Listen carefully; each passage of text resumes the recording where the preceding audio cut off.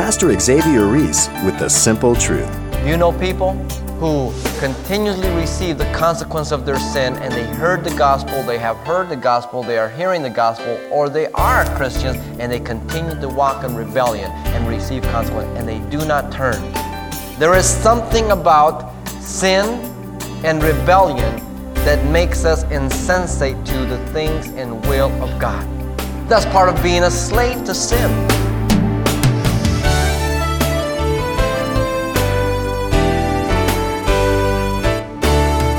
Welcome to Simple Truths, the daily half-hour study of God's Word with Xavier Reese, Senior Pastor of Calvary Chapel of Pasadena, California.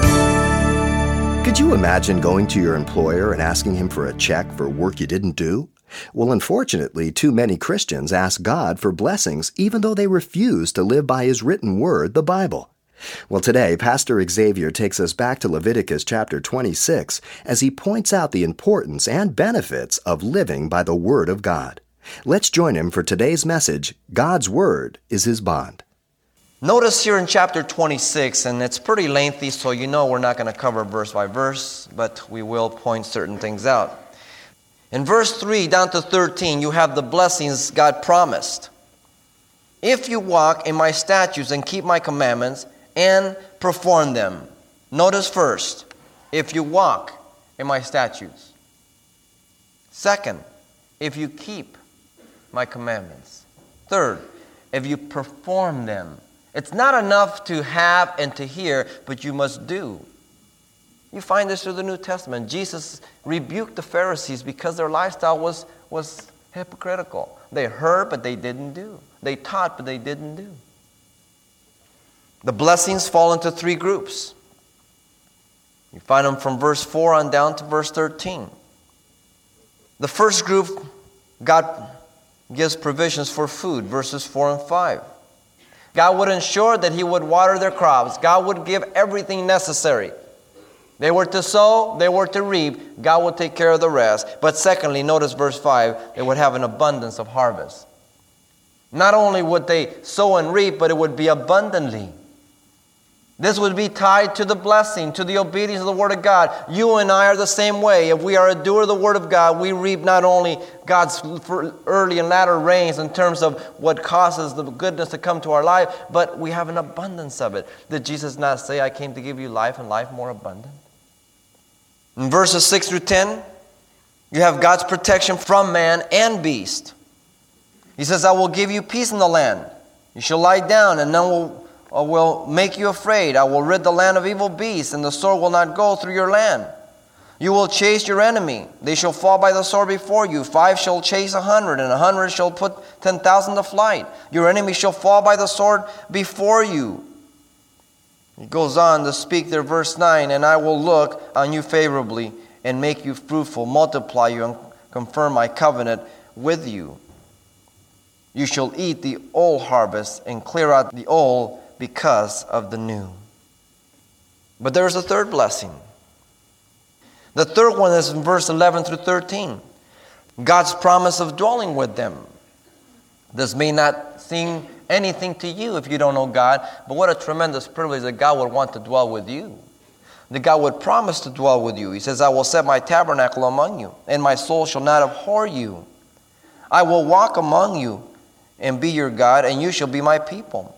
I am the Lord your God who brought you out of the land of Egypt, that you should not be their slaves. I have broken the bands of your yoke and made you walk upright. But following the blessings comes the cursings. They are found in verses 14 through 39. First of all, notice that they're a lot longer. The cursings outweigh the blessings. Please mark that well. And also notice, they not only are progressive, but they intensify in their judgment. Once again, the condition stated is given up front, verses 14 and 15. But if you do not obey me and do not observe all these commandments, and if you despise my statutes, or if your soul abhors my judgments, so that you do not perform all my commandments, but break my covenant, there's the condition. 1, if you do not obey me. 2, if you do not observe all my commandments. 3, if you despise my Sabbath, so on and so forth, and break my covenant. You know, God warns us so specific, He never lays anything out sort of cloudy. He doesn't say, well, you're getting warm. No. He lays it out. You know exactly. When Jesus called the disciples, He says, listen, you guys want to follow me? You guys have to deny yourself, pick up your cross, and follow me. Birds of the air have nests, foxes have holes, but the Son of Man has nowhere to lay His head. You sure you want to follow me? They're going to Jerusalem. The disciples think they're going to go rule. They're arguing about who's going to be number one. Jesus continually said, I want to go die. Even when they didn't want to believe it, Jesus continually kept warning them and telling them the truth. I'm going to die. God always tells you the truth. The cursings fall into 5 judgments, which are progressive as well as intensifying in severity if repentance is not manifested. The first judgment is found in verses 16 through 17. He says, I will do this also to you. I will even appoint terrors over you, wasting disease and fever, causing sorrows of heart. They'll sow, but they'll sow in vain. Their enemy shall lead it. And he says, now I will set my face against you. They'll be defeated by their enemy. Those who hate you shall reign over you. You shall flee when no one pursues you. God declares it straight out here that He Himself will fight against them. He makes no bones about it. He doesn't apologize, but He lays it straight out. And yet, when God begins to bring consequences on our life, so often people say, well, how could God? Wait a minute. How could you? Who's more faithful, you or God? Who is prone to break the promise, you or God? It's me, not God. Notice the second judgment in verses 18 through 20. And after all this, if you do not obey, now He's given the warning, they have not heeded it. If you do not obey me, then I will punish you 7 times more for your sin. I will break the pride of your power. I will make your heavens like iron and your earth like bronze. And your strain shall be spent in vain. For your land shall not yield its produce, nor shall the trees of the land yield their fruit. There it is again. The people in the land are tied together. Notice pride, the basis of rebellion. Pride goes before destruction, a haughty spirit before the fall. Pride, you may label it something else. You may say, no, it's not that, it's this and that. But if you label enough of the labels off, at the bottom you'll find pride. Pride kills us. Pride destroys us. Pride keeps us from forgiving. Pride keeps us from saying yes. Pride keeps us from yielding. Pride keeps us from humbling ourselves. The third judgment is verse 21 and 22. If you walk contrary to me and are not willing to obey me, I will bring on you 7 times more plagues according to your sins. I will also send a beast among you, and shall rob you of your children, destroy the livestock, and make you few in number, and your highways shall be desolate. You say, how could God do that? God didn't do that. They did it. If you look at 2 Kings chapter 17, around verse 25, 26, when the northern kingdom went into captivity, and they brought in other people of the land to settle in Samaria, and then they began to intermarry and all that, God allowed the beast to come in and to begin to kill the people and the children. And so they sent priests from Babylon over to Samaria to teach them so they can worship the gods of the beast and all that. And they had already distorted all the worship of Jehovah. Ezekiel promises the same thing, that their children would be robbed by beasts and everything in captivity. The fourth judgment, verse 23 through 26. And if by these things you are not reformed by me, but walk contrary to me, then I will also walk contrary to you. I will punish you yet 7 times for your sins. There's a repetition of that. And I will bring a sword against you, and will execute vengeance in my covenant. When you are gathered together within your cities, I will send pestilence among you, and you shall be delivered into the hand of the enemy. When I have cut off your supply of bread, 10 women shall bake their bread in one oven. In other words, there'll be little wheat. And they shall bring back to you your bread by weight, and you shall eat and not be satisfied. Notice now, we're at the fourth judgment. 4 times God has brought consequences. 4 times they have not repented. You say, how could they not repent? Look around you. You know people who continuously receive the consequence of their sin, and they heard the gospel, they have heard the gospel, they are hearing the gospel, or they are Christians and they continue to walk in rebellion and receive consequence, and they do not turn. There is something about sin and rebellion that makes us insensate to the things and will of God. And it sucks us in. And we get pulled into its power. And we see the destruction. We know the destruction. And in spite of that, we do it. That's part of deception. That's part of being a slave to sin. You can't stop because you have given your will over to that power. It controls you.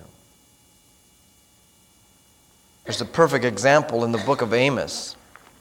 But Amos chapter 4, listen verse 6 on. He says, also I gave you cleanness of teeth in all your cities and lack of bread in all your places.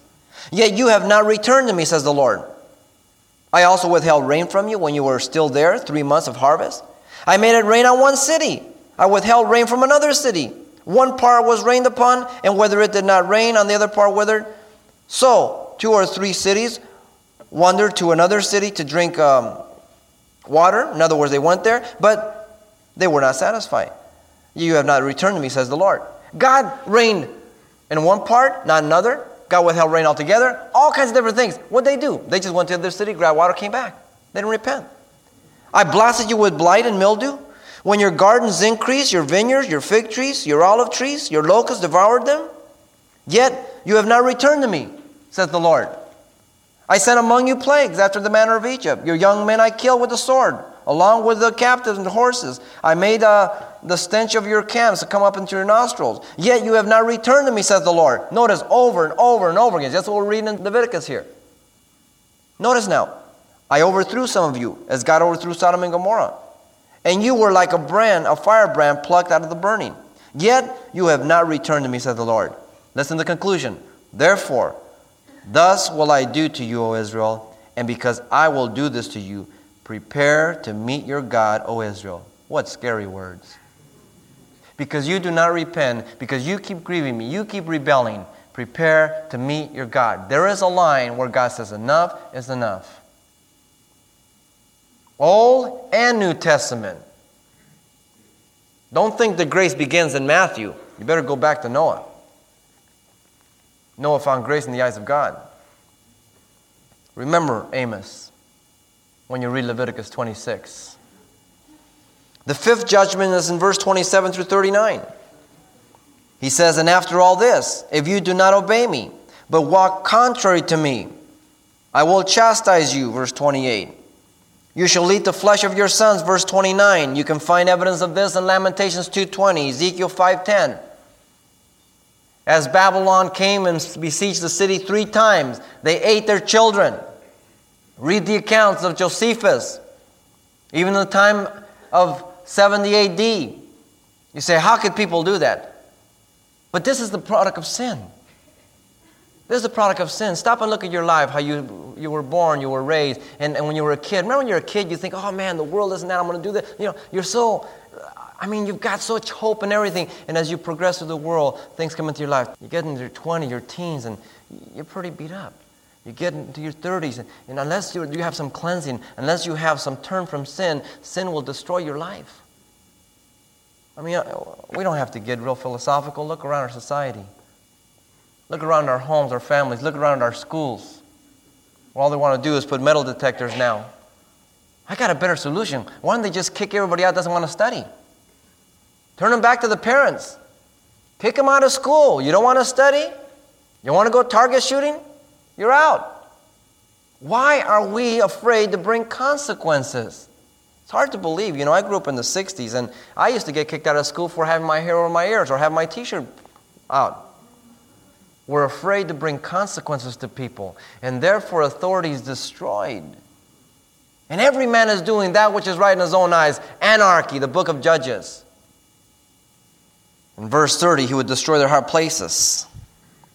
Verse 31, he would lay their cities waste. Verse 32, he would bring the land to desolation. Verse 33, he would scatter them among the nations. Verse 34 and 35, he speaks about restoring the land to its own rest. Then the land shall enjoy the Sabbath as long as it lies desolate and you are in your enemy's land. Then the land shall rest and enjoy its Sabbath. As long as it lies desolate, it shall rest. For the time it did not rest on your Sabbaths when you dwelt in them. Read 2 Chronicles 36:21. It gives the reason why they went into captivity, because they did not let the land rest. Every 7th year, they were to let the land rest. Don't sow it, don't harvest, don't do anything. And they didn't do it. Why? Money. And so God says, you don't want to let it rest? I'll send you to 70-year captivities, 7 sevens, and you will allow the land to rest. The remainder from verse 36 to 39 is the promise that those who were left after captivity as a remnant would be fearful of their enemy and would have no courage whatsoever. There you have the cursings promised by God. Boy, they sure outweigh the blessings, don't they? You look at the world around you, there are a lot more bad things that can happen than good things, isn't there? Murphy's Law, if something will go wrong, it will. Why? We live in a fallen world.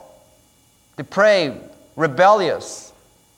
And for that reason, we should draw closer to God and be more obedient to the Word of God. But notice God doesn't leave there just with the blessing and cursing, but in verse 40 down to 45, we have the mercy God promises in the midst of rebellion. The conditions are found in verses 40 through 41. But if they confess their iniquity and iniquities of their fathers and their unfaithfulness, the word there is treacherousness, in which they were unfaithful to me, and that they also have walked contrary to me, and that I also have walked contrary to them, and have brought them into the land of the enemies, if their uncircumcised heart are humbled, and they accept their guilt. Notice the conditions. First, confess sin and their treachery against God. Verse 40. If you're in rebellion, if you're in sin, then this is the first condition you must meet. You must confess your sin and your treachery against God. If you don't come to this first step, you can't go any further. If we confess our sin, He is faithful and just to forgive us our sin and to cleanse us from all unrighteousness. 1 John 1:9. Secondly, confess that God has brought all these things upon them as well as their captivity. The first portion of verse 41. That all that has come upon you is a result of your rebellion against God. There are consequences. Third, they are to cry out in humility and circumcise their heart. The remainder there, verse 41, in the middle. An uncircumcised heart means a rebellious heart. One that is living for itself. One that does not acknowledge God. It's throughout the Scriptures. Fourthly, confess their personal accountability of guilt. The last portion of verse 41. This is very important. And they accept their guilt. Do you accept your guilt for what you've done? We always want to blame somebody else. You must take that guilt and say, Lord, I was the guilty one. And then He hears you. These are the 4 conditions. If you will meet these conditions, He says He will be there to forgive you, to cleanse you. Never to mention your sins ever before you again. But if you want to bargain with God, He doesn't hear. Did not Solomon cry out in 2 Chronicles chapter 7, verse 14? You're all familiar with that verse. We quote it all the time. If my people who are called by my name will humble themselves and pray and seek my face and turn from their wicked ways, then I will hear from heaven and will forgive their sins and heal their land. What is he quoting? He's quoting the promises here in Leviticus. The promises in Deuteronomy, the same thing. King Solomon did this at the inauguration of the temple. Blessings, cursings, but God's provisions of mercy for repentance. Thank God for that.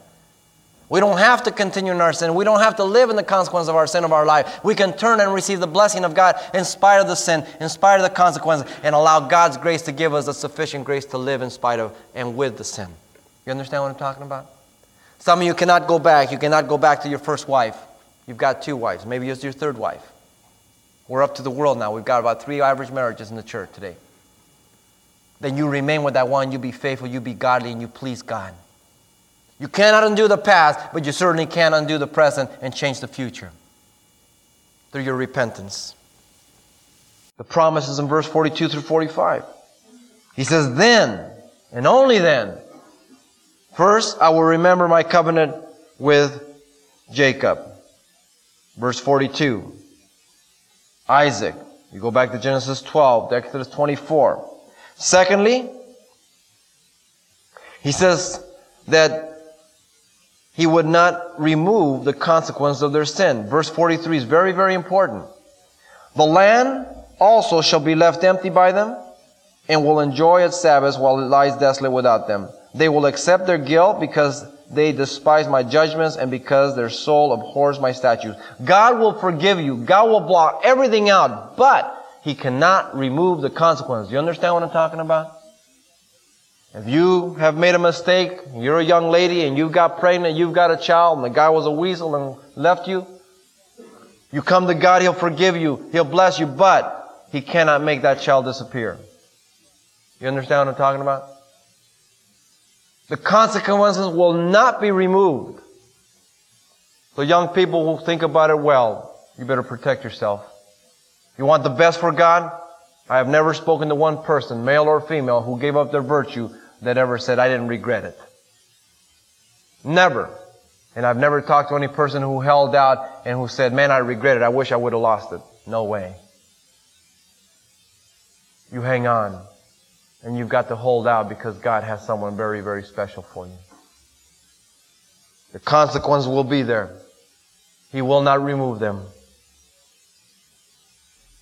But thirdly, notice that God would remove or remain faithful to fulfill the covenant of the remnant and the land. Yet for all that, when they are in the land of their enemies, I will not cast them away, nor shall I abhor them to utterly destroy them and break my covenant with them. For I am the Lord their God. And then he speaks about how he brought them out of Egypt, a repeated phrase through here in verse 45. Romans 11:25-26 says that blindness in part has happened to Israel until the fullness of the Gentile has come in. Israel is back in the land. Blindness is still there, but God has been faithful to His people in the land. Yet they have not occupied all the land. When will they occupy it? In the millennial kingdom. They will never do it on this side of heaven. It will have to be when Christ returns and He reigns and He sets up the millennial and they occupy the land. And so here you have the promise. In spite of rebellion, God's mercy. Mercy is less than we deserve. Grace is something we don't deserve. And God's grace and mercy follow us if we obey the Word of God. Please do not exclude yourself as you look at chapter 26 here thinking, well, I'm glad it's speaking to Israel. No. It's speaking to you also. Israel is promised blessings and cursings as we've seen here. But the church equally is promised blessings and cursings as you study the messages of the church of Revelation. But the Christian also is promised and exhorted to obey and to continue and abide in God's Word, lest he deceive himself and not be a doer. And he finds himself building his house on the sand and not on the rock. And so I cannot help but to take this entire study and to turn it around to us. Where are we? Do we think we're the exception to the rule? Do we think that we are different than Israel? I don't think so. You yourself have experienced consequences of rebellion and disobedience to God's Word. And so have I. You know plenty of people who have suffered tragic things because of rebellion and disobedience. That should be sufficient, but it isn't. We have to be reminded of God's Word. God is a God of His Word, and His Word is His bond. Read it, study it, live it, and obey it. And you will never, ever regret it. Pastor Xavier Reese with a simple reminder about the importance of adhering to the Word of God. And you can request a copy of today's challenging study called God's Word is His Bond. As always, it's available on CD for just $4. And this also contains what Pastor Xavier shared with us the last time we were together. So the title to ask for once again is God's Word is His Bond, or simply mention today's date when you write Simple Truths, 2200 East Colorado Boulevard, Pasadena, California, 91107. Or to make your request by phone, call 800-926-1485. Again, that's 800-926-1485. Or the address once again is Simple Truths, 2200 East Colorado Boulevard, Pasadena, California, 91107. And thanks for telling us the call letters of this station when you contact us. Well, be sure to join Pastor Xavier Reese for more inspiration from God's Word. That's right here on the next edition of Simple Truths.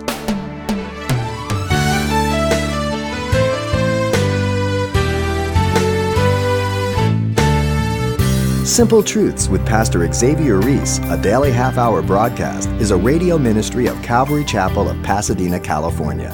www.calvarychapelpasadena.com.